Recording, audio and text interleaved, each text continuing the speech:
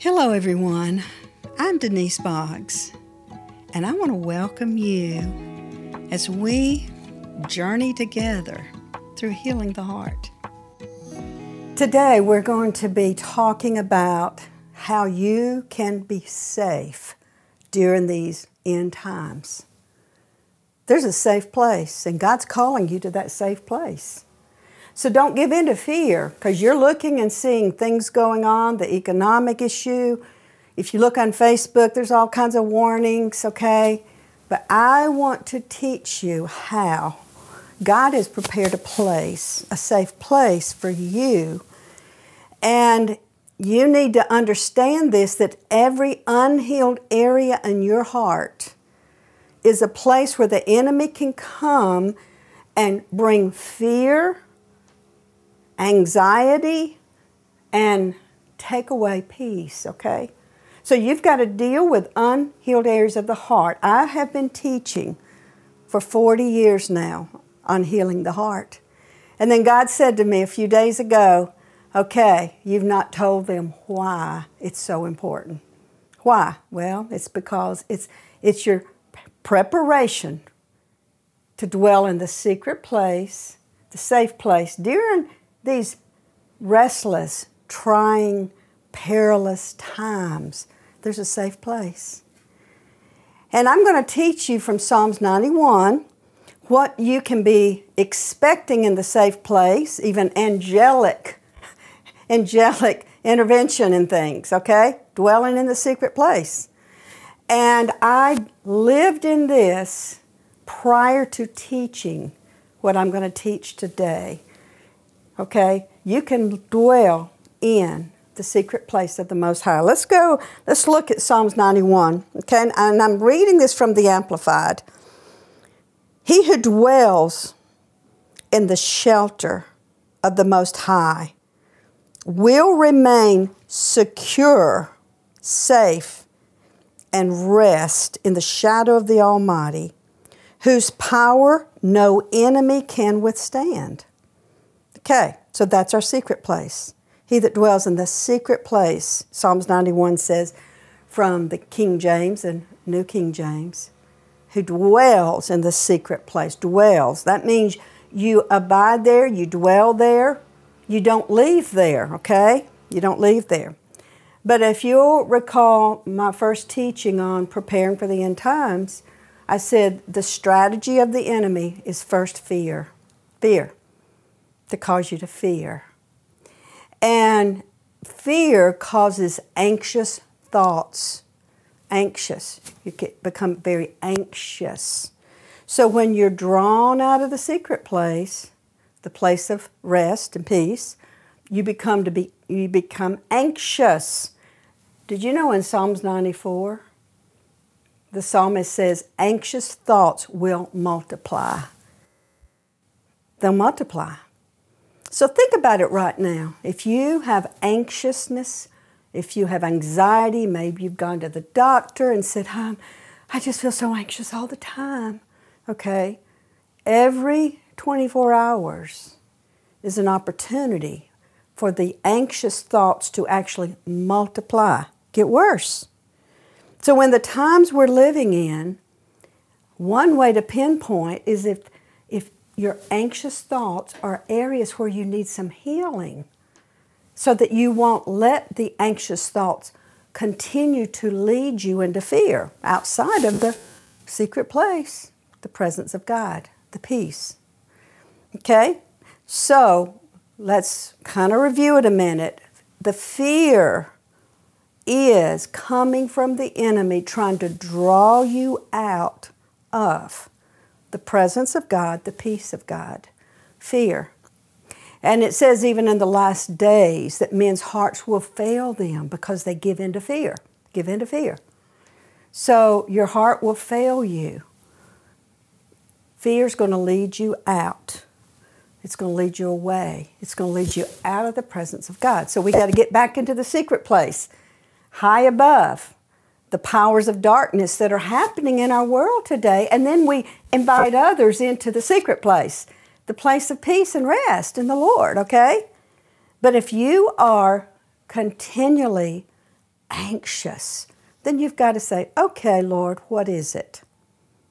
And that's what healing the heart, for 40 years, I have been helping people learn why these anxious thoughts have multiplied. I've been leading them in a path that we call the path of righteousness. David, oh my goodness, David, in the 23rd Psalm, he said, God leads me in a path of righteousness, that He restores my soul. Okay? So if David was able to get to that place of peace in the Lord, I'll dwell in the secret place. I'll dwell in the house of the Lord now forever. He got to a secret place in 6 verses in the 23rd Psalm. And I want you to get on that path as well. If you're listening to this podcast, I want you to get on the path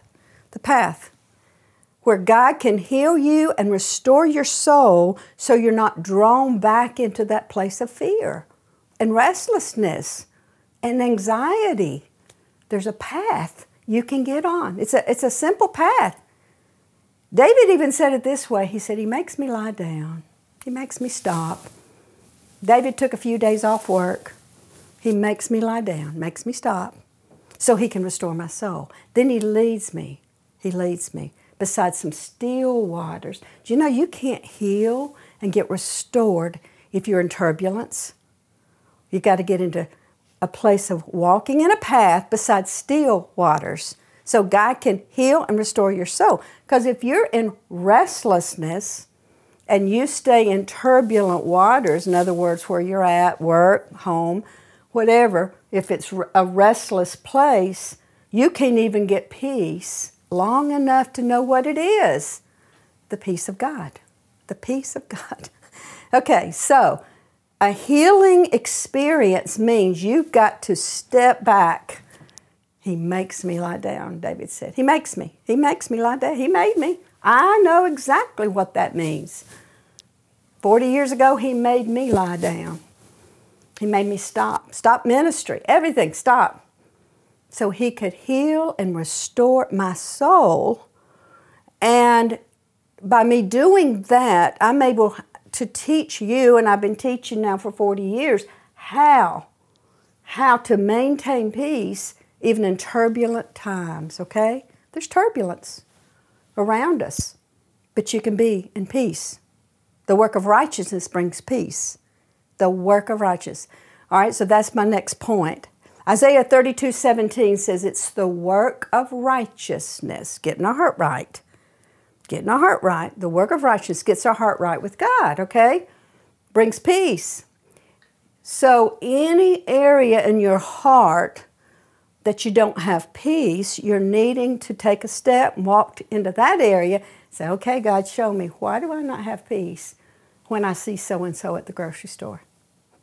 Well, you got to get your heart right with me so that you can not be stirred up by that person.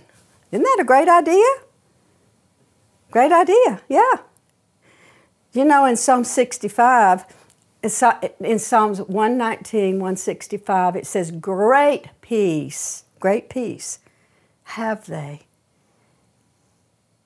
that love thy word, and nothing offends them. Nothing. Wouldn't that be great? You can go to Walmart, doesn't matter who you run into. You can stay in a place of peace and not be offended. But what they say, they don't say, you're not offended, okay? Because like I taught you in the previous podcast, that's one of the things, one of the strategies of the enemy, second strategy, is to keep you in a place of being offended. Jesus taught us that in the last days, many are going to be offended. That means they're drawn out of the secret place. They're drawn out of the place of peace and rest and dwelling in the secret place. And they come down to planet Earth and they're just offended by what people say. Okay, so those are two strategies I've taught you. Fear is a strategy of the enemy, and so is being offended. Those are two strategies of the enemy in these last days. God's strategy is He pulls you up. He calls you up to dwell in the secret place of the Most High, high above the principalities and powers of darkness that's going on. And then he says, take your seat. I really believe that Paul gave us a key in Ephesians to stay postured correctly in these last days. He was seeing prophetically the times we're living in. I'd encourage you to read Ephesians and see that Paul was telling us how to stay postured in our position, in our identity, in our assignment, and in the high seat, dwelling in the secret place. Now that doesn't mean you're prideful. No, it means you know who you are. David said, I'll now dwell in the house of the Lord forever. I'm not going to dwell down in that place of defeat and fear anymore. Now I know who I am. I'm a son. You're a son. You're a daughter of the Most High God. In Ephesians chapter 2, verse 6, that's what David said, that we are to be seated with him, with Christ, in heavenly places, high above. Okay, so when Jesus was taken up from the earth, yes, he was lifted up. His assignment was completed. And so we have to understand that we can be seated with him and that we're not even affected by what is happening in the world because we're here for a purpose, and that is to shine light in this dark place and then call people up to dwell above it. You don't have to dwell in it, in all of the fear, the anxiety of the darkness that's going on, okay? So let me go back and kind of review a little bit. The strategy of the enemy is to use those unhealed places in your heart where he can draw you into fear, draw you into anxiety, and draw you out of the presence of God. But what you've got to say, okay, I want to be like David. I want to take this path of righteousness, do the work, get my heart right, because every area in our heart where we're not right with God, we won't have peace. It's the work of righteousness that brings peace. It's the effect of getting your heart right that brings quietness and assurance forever. And then I love this, verse 18, in Isaiah 32, 18. The work of righteousness brings peace. And then it says that the effect of righteousness will be quiet and assurance forever. My people will dwell in a peaceable habitation, a sure dwelling place. They'll dwell there. It's a dwelling place.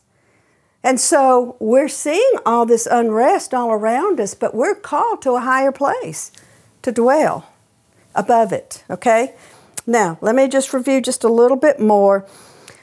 Okay, in the secret place, you are dwelling, you're feeling secure, and you're at rest. Did you know in that place of security and rest, it's a place where fear can't even touch you. Fear cannot touch you. Listen to this. 2 Timothy 1:7 says, for God hasn't given you a spirit of fear, of timidity, of cowardice, but he's given you a spirit of power. He's given you love, and he's given you a sound mind to recognize when fear is drawing you away from the presence of God. You've got to have a sound mind. Not go there. No. You go back. And say, wait a minute. I am not going to give up my fear. I'm not going to give up my peace and embrace a spirit of fear. God didn't give me fear. I don't have to embrace this fear. I have power to say no in Jesus' name. He's given us power. He's given us his love. That's the secure place. Love. His love. And a sound mind.